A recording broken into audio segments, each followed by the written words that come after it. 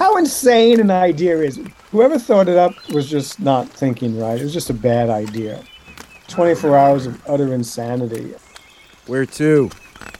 Should I ask the Countess? Funny.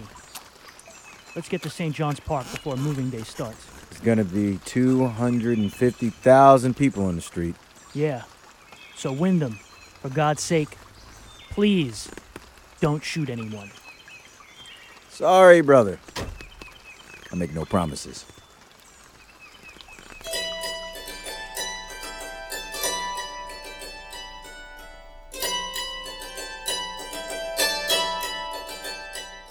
Welcome to the first episode of Beyond Burning Gotham. My name is James Scully. These episodes are the history compendium for the preceding Burning Gotham chapters. They'll help paint the picture on what was really going on in 1835. Our characters live in a New York rapidly becoming the most important city in the Western world. In this episode, we'll focus on New York laws, infrastructure, and politics. Burning Gotham Chapter 1 begins on May 1st, 1835. Moving Day. On the 1st of May, the city of New York has the appearance of a population flying from the plague, or a town which surrendered with the condition of carrying away all their belongings. Rich and ragged furniture, carts, wagons, drays, ropes, canvas, straw packers, porters, and beer haulers, white, yellow, and black, occupy the streets from east to west, north to south. Everyone I spoke to on the subject complained of this custom as most annoying, but all assured me it was unavoidable for renters. More than one of my New York friends have bought or built houses solely to avoid this annual inconvenience. Francis Trump, 1832. So what the heck is moving day? Most of us have moved, right? And we can agree, it can be annoying. Now imagine if while you were moving, every other renter in the city was moving too. At 9 a.m. on a cold, rainy May 1st, 1835, all unrenewed apartment leases in New York City simultaneously expired. What began as a custom became a New York law in 1820. I work on a lot of the special issues you see, the Life, Entertainment Weekly People issues. I do a lot of them on American history. I did one on Robert Kennedy, World War I, different periods, people. Daniel Levy is a historian and longtime senior writer for what was Time Inc. and is now Meredith. His recent book, Manhattan Phoenix, The Great Fire of 1835 and the Emergence of Modern New York, has been receiving well-deserved critical acclaim. My book, Manhattan Phoenix, came out earlier this year. It's on this whole quarter century or so development of New York from the 1820s up through the Civil War. I was interested in really how New York went from being a large, unruly city to a large, unruly metropolis, and how really this area, which I think is so important because really the development and the changes that came about in New York during these years really set up what eventually became the consolidation of New York and 5 boroughs in 1898. I asked Daniel about moving day. People had to renew their leases as you do nowadays. It was usually done early in the year. If you renewed your lease, you stayed. If you didn't, you had to move. You had one day a year where this went on, which was called moving day. It was May 1st. And you would have major percentage of the city which would move in one day. It was insane. You have all these carts, and they would have to, scrounge around, try to find somebody to move you. Streets were just lined with furniture and beds and trunks full of clothes and what have you, as people trying to get to the new place. It went on for decades and decades.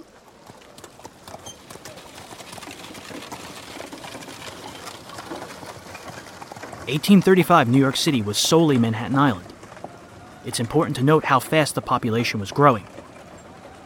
There are many factors for this increase, but a main one was the opening of the Erie Canal 10 years earlier. This man-made waterway connected Lake Erie to the Hudson River and Atlantic Ocean. It shrunk time and cost for travel through the Appalachians and accelerated the expansion of the United States. It also helped make New York City the country's chief economic center.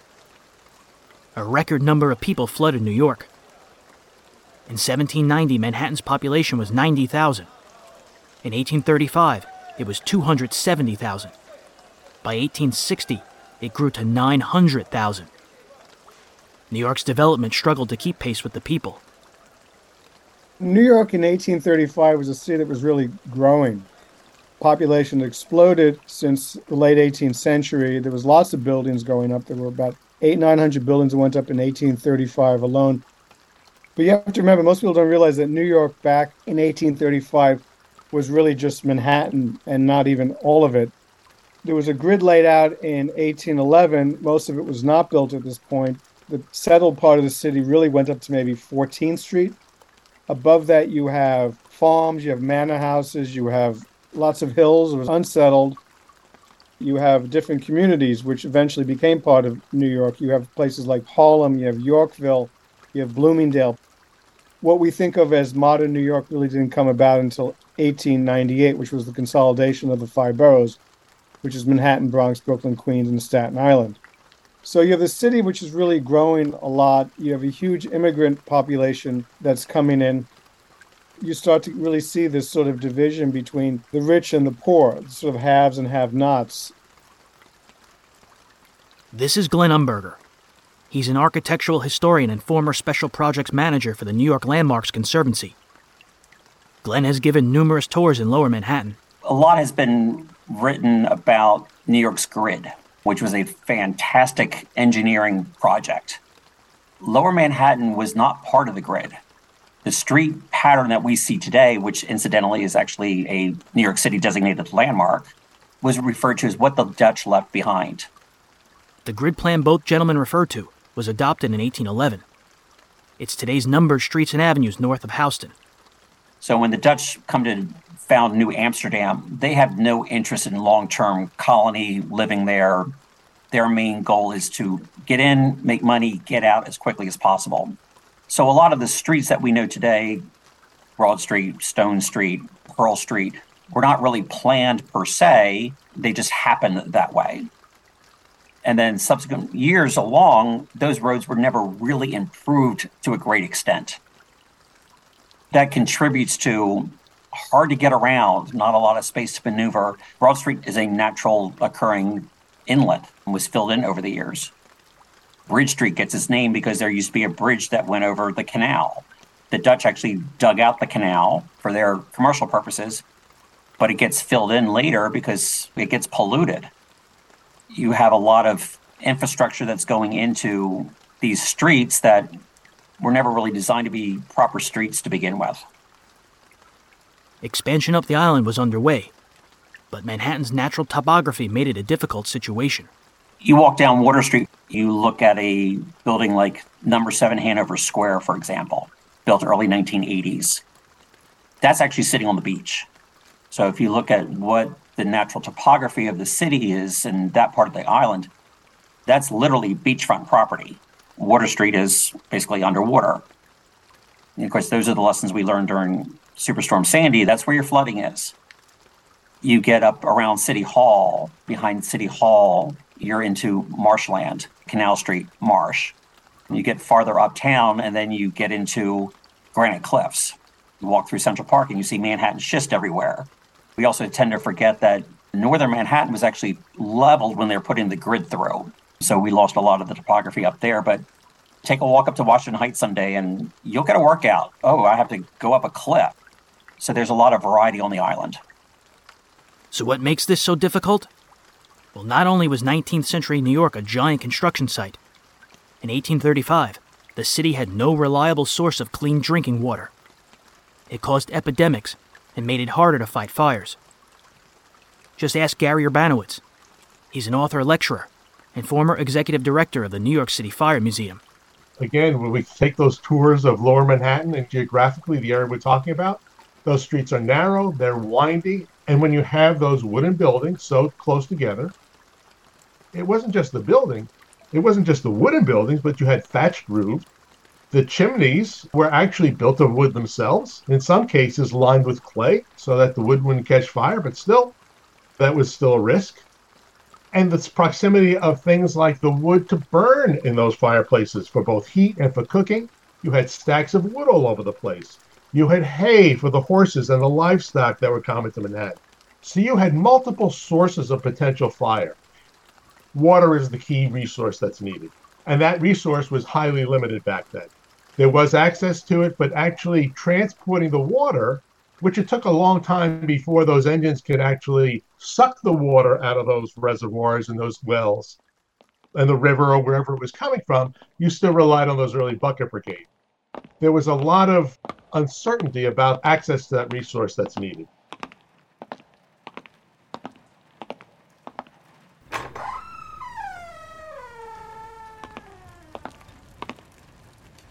Now, at this time there were 2 elections held each year. One was in April and the other in November. In the April 1835 elections, just weeks before our Burning Gotham story begins, New Yorkers voted to build an aqueduct, bringing clean water 50 miles north from the Croton River into the city. New York really had a problem with water. They got water from wells, from the ponds until, of course, they polluted them. They built a reservoir on 13th Street, but there was really not enough water to drink, to fight the fires, for industry, what have you. And they really wanted to get a reliable supply. And this went on for years. Of course, before that, you have Aaron Burr had started something called the Manhattan Company in 1798, which was to bring water to New York. They did do that, but their real aim for creating the Manhattan Company was in their charter they were allowed to trade money. And of course, they ended up becoming Chase Manhattan, which is now J.P. Morgan Trust. They really did not put enough care and effort into the water system. It didn't supply nearly enough people. The quality was low, the pressure was low. It was hard to fight fires with that. The city was trying to find ways to break the control of the Manhattan Company, and they finally decided we're going to build an aqueduct. They figured they would build a reservoir up about 40 miles north of New York with a long 40-mile aqueduct bring water to New York. It was put on the polls in April of 1835. It was resoundingly accepted because people needed water because, this is one reason you had so many disease and plagues and fires, what have you. They couldn't deal with what was going on.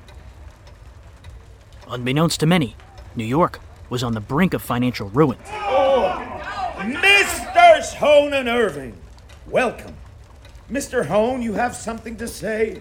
Thank you, Mayor Lawrence. Good men, the speculation is out of control. Yes, sir. Yes, sir. The amount of credit in New York is dangerous. Men are buying and selling on loan, making ledger fortunes, and unloading debt before they're forced to repay. We have local paper money of all kinds, and because Jackson killed the Second National Bank, the federal government isn't backing any of this currency. The whole economy is going to collapse. We won't be able to build this aqueduct on gin pasta paper. Mr. Skimmerhorn is correct. So, how would a broke New York pay for this damn water? They sold stock to raise money. With stocks and bonds, a.k.a. the people would pay for the Croton Aqueduct. Who set this up? New York's controlling political party, the Tammany Hall Democrats. There are nativist currents in the major political formations in the 1830s, including in Tammany. Tammany Democrats targeted a new class of non-land-owning white male voters. In 1834, Democrat Cornelius Lawrence was the first elected and not appointed mayor in New York City history. To get to the bottom of this political machine, I spoke with noted Tammany historian and teacher Jeff Broxmeyer. His first novel, Electoral Capitalism, The Party System in New York's Gilded Age, is a must-read for those who love 19th century history. The emergence of mass suffrage in New York takes place really in the 1820s with the state constitution that's changed, I think, in 1822, and then there's a law in 1826 that basically removes property qualifications for the right to vote for white men, although there are still property qualifications for black men. That's a massive change, but it's not something that is clear about what is that going to look like and what are the consequences of this. Tammany, as the society and also as the Democratic Committee, didn't really fully anticipate the mass politics at all. They're not at the forefront of any of that. But they are one of the main beneficiaries in the long run. Because what ends up happening is when Tammany sees that there's this popular movement of artisans who are unhappy with the way in which the emerging market economy is widening the gap between employers and workers in these workshops, particularly about the way in which workers are paid in paper money, which in the antebellum period could actually be worth way less than the face value on the bill. They're open to a lot of these grievances and a lot of these claims, and in particular, because they're practical politicians, immigrant groups are growing, workers are agitating.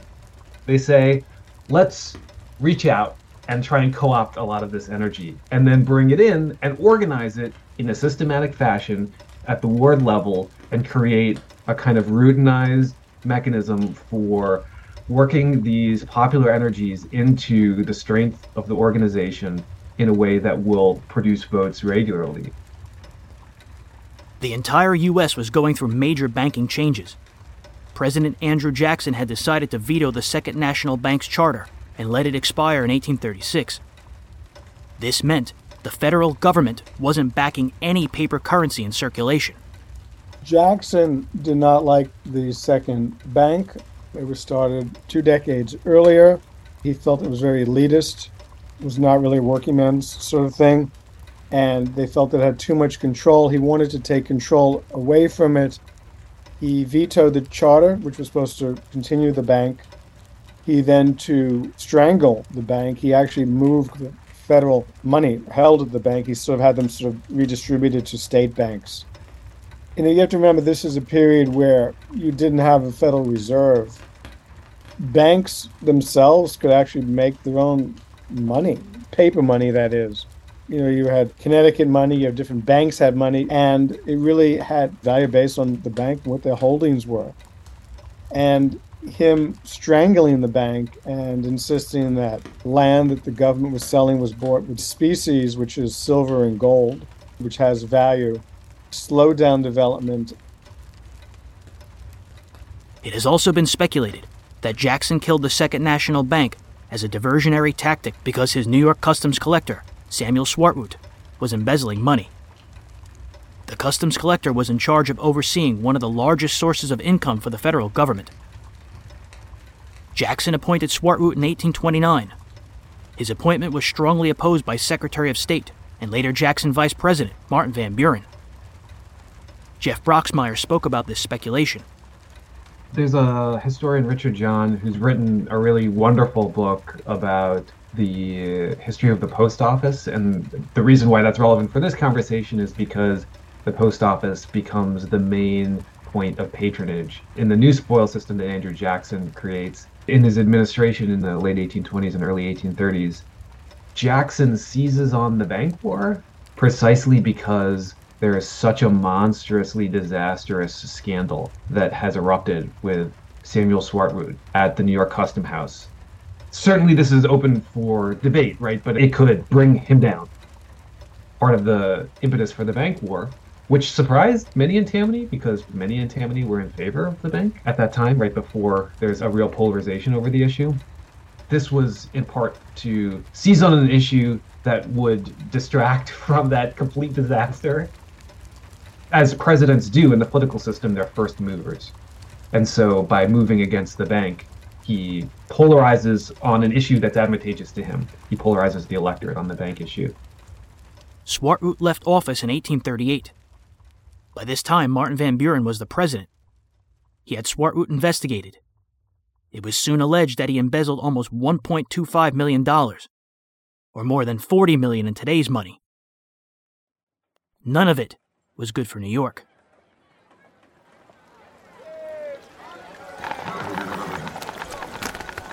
I'll get you situated, but I need those diamonds to take to Astor for payment. You are being impatient. I cannot take them out until we are inside. I need to eat. And I want the bath. And the bath, Raya. Bath. I will scrub back so hard you bleed. Ladies, relax. I received a shipment of fresh water last night. Provisions will be delivered shortly. If food in New York is the same as water, we will die within the next week. Raya! What? Raya this, Raya that. We traveled 3 months. I'm Countess Raisa Sergeyevna Dzerzhinskaya-Zubov. I'm a daughter of general, not peasant. Enough! Aaron, neighbors are staring at us. May we please go inside now? Well, that was Swartwood's End. It's our beginning. We'll pick up with Chapter 3 of Burning Gotham in just a few days. It'll be available beginning Sunday, December 4th, 2022. Our character, Aaron Columbus, who may or may not be voiced by a certain other native New Yorker, has a home by St. John's Park. What's next in his life? Well, something tells me there's a carriage ride with a certain Miss Eliza Jumel in his near future. Oh, Aaron! Aaron, there's my handsome godson. It's Godmother Eliza and her carriage. You're late! Can you take the Countesses inside? I'll try to be brief. I just loved working at the mansion and telling stories about her because she is an actual person and had all these light and shades to her of collecting this art, collecting this furniture, doing right by certain people, but not doing right by other people. And she lived a full life, and there's all these ebbs and flows to it.